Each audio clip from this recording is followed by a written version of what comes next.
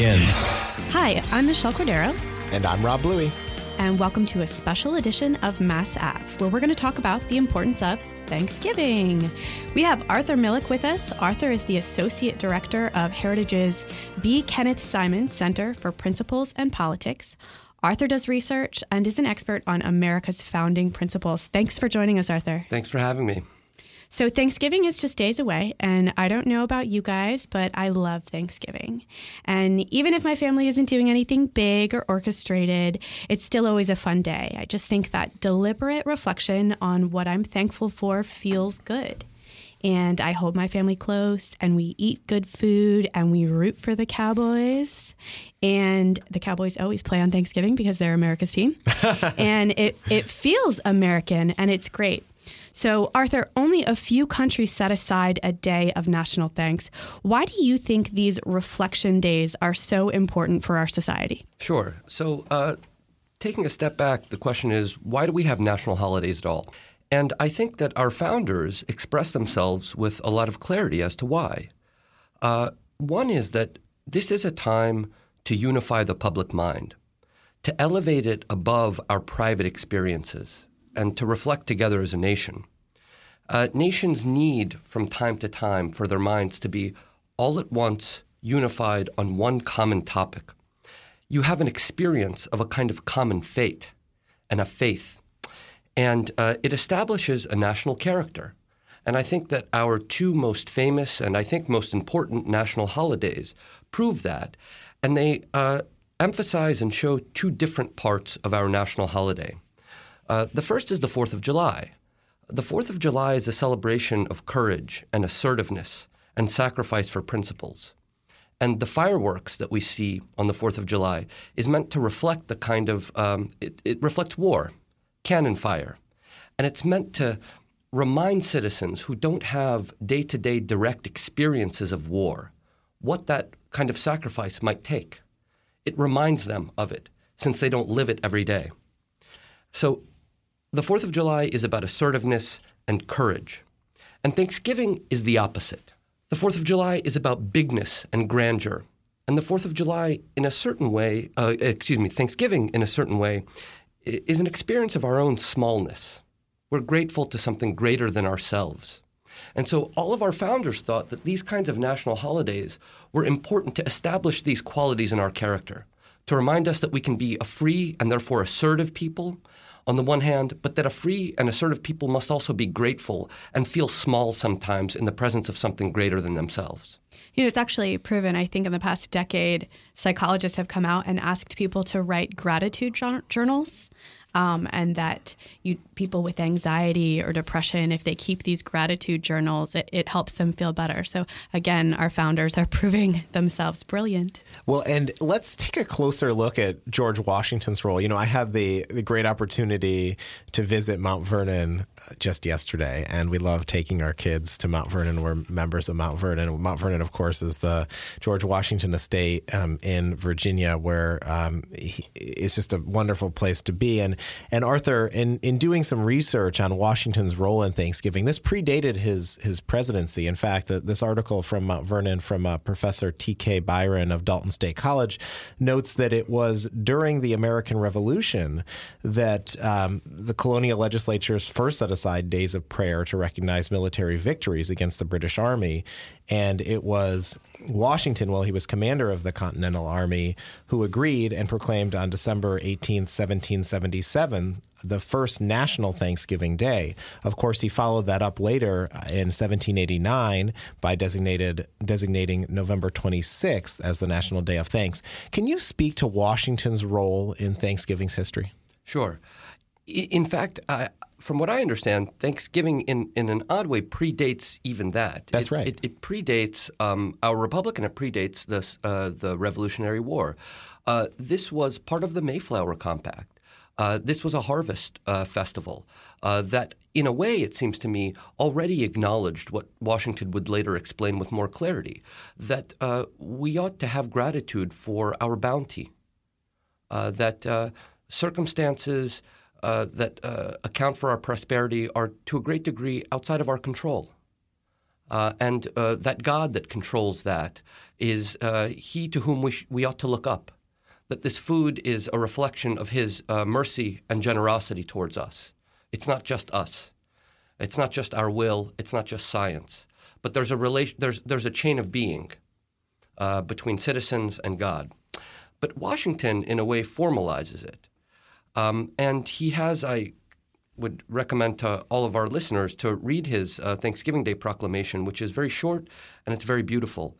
And what he says is that we shouldn't just be grateful to the immediate circumstances of our lives, just to our family, just to our friends, just to the bounty on the table, but to the nation itself. The nation safeguards this. It was due to our citizens' reason, he says, that this nation was created. But that's not enough. It went through all sorts of perilous circumstances to rebel against a great empire, and the chances were slim. And he says that a providential God must have assisted us in this. And it won't be just through our will or our designs, but through, again, his providence that this nation is safeguarded and protected. And so he wants us to raise our regard up to a kind of non-sectarian Christian, but not necessarily Christian God, in recognizing that we're frail and that we're imperfect and that we don't control all things all at once, and that this is a day for us to recognize that frailty. And so in that regard, it's a holiday that is against self-satisfaction. It's a holiday against pride. It's a holiday that should compel us to reflect on the problems and errors of pride and self-satisfaction and know that there is a nation that is protected by a providential God that allows for all of the things that we enjoy, our prosperity. Yeah, I think that's a good segue for another question we have for you, Arthur, and that's that there is a religious aspect to thanks, as you just said. And so when I'm grateful, it's to God that I'm thanking for all of my blessings. And in this day and age, as the left attacks religion, do you think Thanksgiving is next on the politically correct hit list? It might be, but on the other hand, in a way, our recent celebrations of Thanksgiving have become so private and domestic that there's almost nothing left to attack. Are you going to attack turkey and just, a day off from work? I mean, in other words, it's lost its meaning to such a degree. But I like the question because it raises a broader problem, which is this, that if we are to have gratitude, we must be grateful to someone or to an entity. But the left constantly teaches that this country and history in general is just a series of errors that have led to cruelty after cruelty after cruelty. The past is just this kind of mindless genocide. And if that's the case, then you can't really be grateful to your nation. Whatever you experience, you must account for as something incidental or accidental. So you can't be grateful to it. On the other hand, progressivism also teaches that, I don't know if progressives still believe this, but certainly the founders of it did, that there's a kind of arc of history, that there are abstract forces in the universe that move history in a certain direction. If that's the case, and history is just this impersonal abstract force, you can't be grateful to history. It hasn't done anything for you. It's not providential. It doesn't care for nations or individuals. It has no intellect. And so therefore, what are you left with if you are a true believing progressive who believes in those two doctrines? To whom can one even be grateful? Where in your daily experiences or in those moments when you look up to the thing that you worship, i.e. history, or an ugly past, where would you learn how to be grateful, to what to be properly grateful? And so the problem becomes, if you can't be grateful to these abstract forces, if all of history is just this kind of mindless slaughter, then what that means is that progressives think that they alone, some of them alone, have special knowledge about where history is going. And therefore, they're not grateful to anybody. They're anointed. Others should be grateful to them. They're the only ones with a vision. And this leads to all sorts of inhuman cruelties. I mean, it was a similar psychology that, for example, that started the Soviet Union, special knowledge of abstract forces of history. So the question is, where, for that section of America that doesn't believe in God, where can you inspire, where can you begin to form a person that is capable of gratitude? And that's a huge problem. Yeah, certainly a profound question for our listeners to think about. And I think it's one of those things, Arthur, where as we see events play out on a day-to-day basis, we look at those events and ask that question to ourselves often. Following up on Michelle's question, I want to, again, go back to history because it was Washington who first made this proclamation in 1789, but it wasn't until Lincoln formalized it that it became a federal holiday. And what was it about that period of time and even Lincoln's proclamation, which also referenced God, the Almighty Being, that it took so long, or that it took Americans that time to really embrace this tradition? What was there, and our colleague Carson Holloway has written on this for the Daily Signal, the Heritage Foundation's news site, talking about church and state. Is church and state really at issue here when it comes to Thanksgiving? So it's not about the separation of church and state. All of the founders thought that, a free people cannot be free unless they are a moral people. And they cannot be a moral people unless they are a believing people. And so this holiday is meant for believers to deepen their belief. And it became a federal holiday, oddly enough. I don't know how to make sense of this, but it became a federal holiday, from what I understand, with FDR. So in other words, with Lincoln and all presidents afterwards, this was an informal proclamation. But what we understand as a federal holiday, i.e. the government shuts down and all of the sort of entities that correspond to the government's schedule also shut down on that day. That happened under FDR. So it was a progressive. Yes. And if I understand the history correctly, it was FDR who actually wanted to move it from the fourth Thursday of November to the third to increase more shopping days between the holiday and Christmas. So not exactly a godly type of impersonation of the holiday. Yeah. So so maybe the problem is that once a holiday becomes a federal holiday, it's lost its meaning. Perhaps. Okay, I can't let you guys go without asking one more question. Because it's Thanksgiving and we can end our conversation with Arthur on a light note, I need to know how everyone is spending their Thanksgiving. Well, lucky for me, my parents have recently moved here. And from where? From Atlanta, where I was raised. And so my parents, my wife and I, my uncle and his wife, my aunt, and my first cousin who recently have a child, all of us are going to be together on Thanksgiving at my parents' house.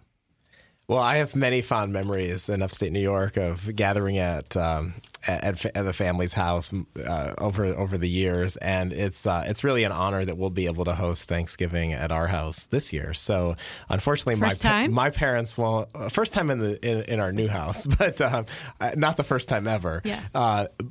My parents won't be able to make it, but my in-laws will all be there. My wife's parents and her brother, my brother-in-law and sister-in-law and her sister. So it should be great. And the great thing about it, Arthur, is now that we have children, teaching them some of the principles that we talked about on today's program, as you referenced, Michelle. I mean, I know that that's one of the things that I feel is really important.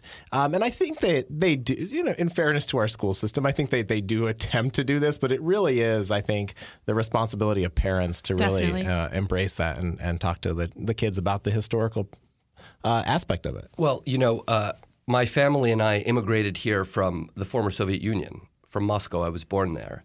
And this is our first Thanksgiving together in the D.C. area. But before, every year we would go to the same house, and it would be a bunch of Russian emigres there. And the conversation during dinner was dominated about figuring out the extent to which this is such a special country. Immigrants of the first generation feel this because they still have a direct memory of what they left. And so there's no discussions about sort of small talk, career, or whatever it is. They're always focused on what is so remarkable about this nation. I think that's a great note to close on, and something that I would encourage our listeners to think about as they celebrate Thanksgiving this year. And now for our Ask the Experts segment, we're turning it over to Ginny Montalbano, who has spoken to Josh Meservey, an expert at the Heritage Foundation, about what's happening in the African country of Zimbabwe. Ginny? Thanks so much, Rob. Josh, thank you for being with us today. We're excited to have you on. I know that the situation in Zimbabwe is something you've had your eye on for a while. I think it was almost a year ago you had a report out on the president there and sort of some observations you had. So for our listeners, why don't we start with you summarizing what has happened in Zimbabwe the past week or so? Sure. So about a week ago, the Zimbabwean military launched a coup inside that country. The military claims it's not a coup, but they have arrested the president as well as his wife, Grace Mugabe, and a number of other sort of senior politicians within the ruling party, ZANU-PF, and they've taken over the state broadcaster, things of that nature. So it's a coup. Now, the situation is very fluid still. We're not entirely sure what the final political dispensation will be. But it does appear that Robert Mugabe, who is unequivocally one of the world's worst rulers, is on his way out. Despite his continued defiance, he's resisted the military's calls for him to resign, as well as the population's calls, and his own party now has turned on him. But there was a deadline of noon today for him to resign, and that deadline obviously has passed, and he has not resigned. So we're still waiting to see what the final outcome will be. And on that note, some people might say this is great because, as you said, he and his wife are terrible people. But on the flip side, how do we know that whoever replaces them won't be as bad or worse? Yeah, so this is the central question that I have right now, and I think many people have about this situation. You're absolutely right. Robert Mugabe and his wife, Grace, are appalling. There's just no other way around it. But the military that has placed him under arrest and is trying to force him out is not some sort of staunch defender of human rights and democracy. The military actually traditionally has been a source of support for Robert Mugabe. The military flipped on him when it seemed like their preferred succession candidate, Emmerson Mnangagwa, who was the vice president until earlier this month when he was sacked by Robert Mugabe, was losing out in the succession battle to Grace Mugabe. So the military took a very dim view of that maneuvering because they prefer Mnangagwa. That's their candidate that they want to see take the reins after Robert Mugabe inevitably leaves. He is 93 years old, so there was already a sense that he was clearly getting frail. So there was a sense that there was a succession coming soon, and so the military wanted Mnangagwa. Robert Mugabe wanted Grace Mugabe, his wife. The military stepped in to install their preferred candidate.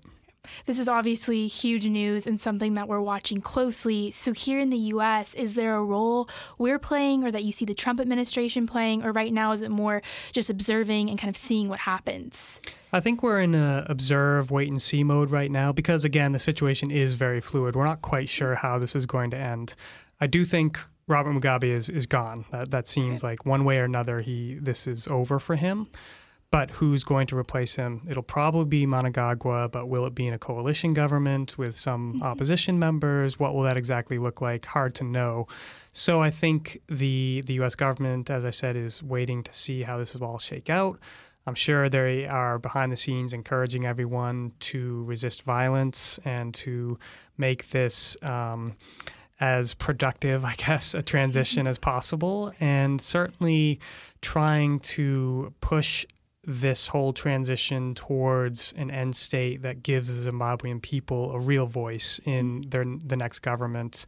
They haven't had one since 1980 when they haven't had a voice in the government, a real voice in the government since 1980 when Robert Mugabe took power.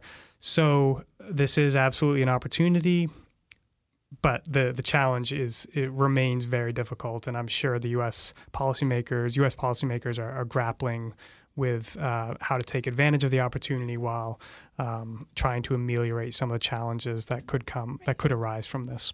Now, if you had to make a prediction for the next major thing you think we'll see come out of Zimbabwe in the next week or so, what do you think that would be and what would it entail?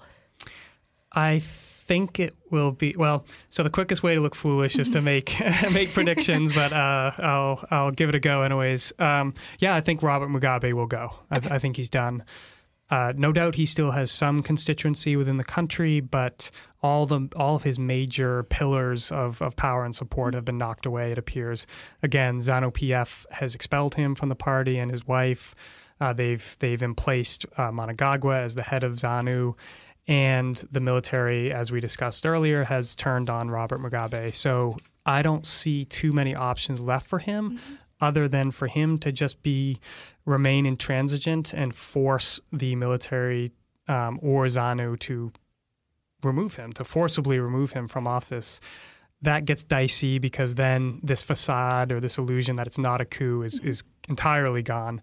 And then that might provoke a regional response. The one thing that African rulers don't like is a coup because they all fear them themselves. Right. So they are trying to establish very strong norms against coups. So that could get the military into trouble with the region if it's an overt coup. That's so really I interesting. think that's what Robert Mugabe is banking on. He's just digging in and hoping that the military has to back down because they don't want to be seen carrying him out of the presidential office or whatever will have to happen.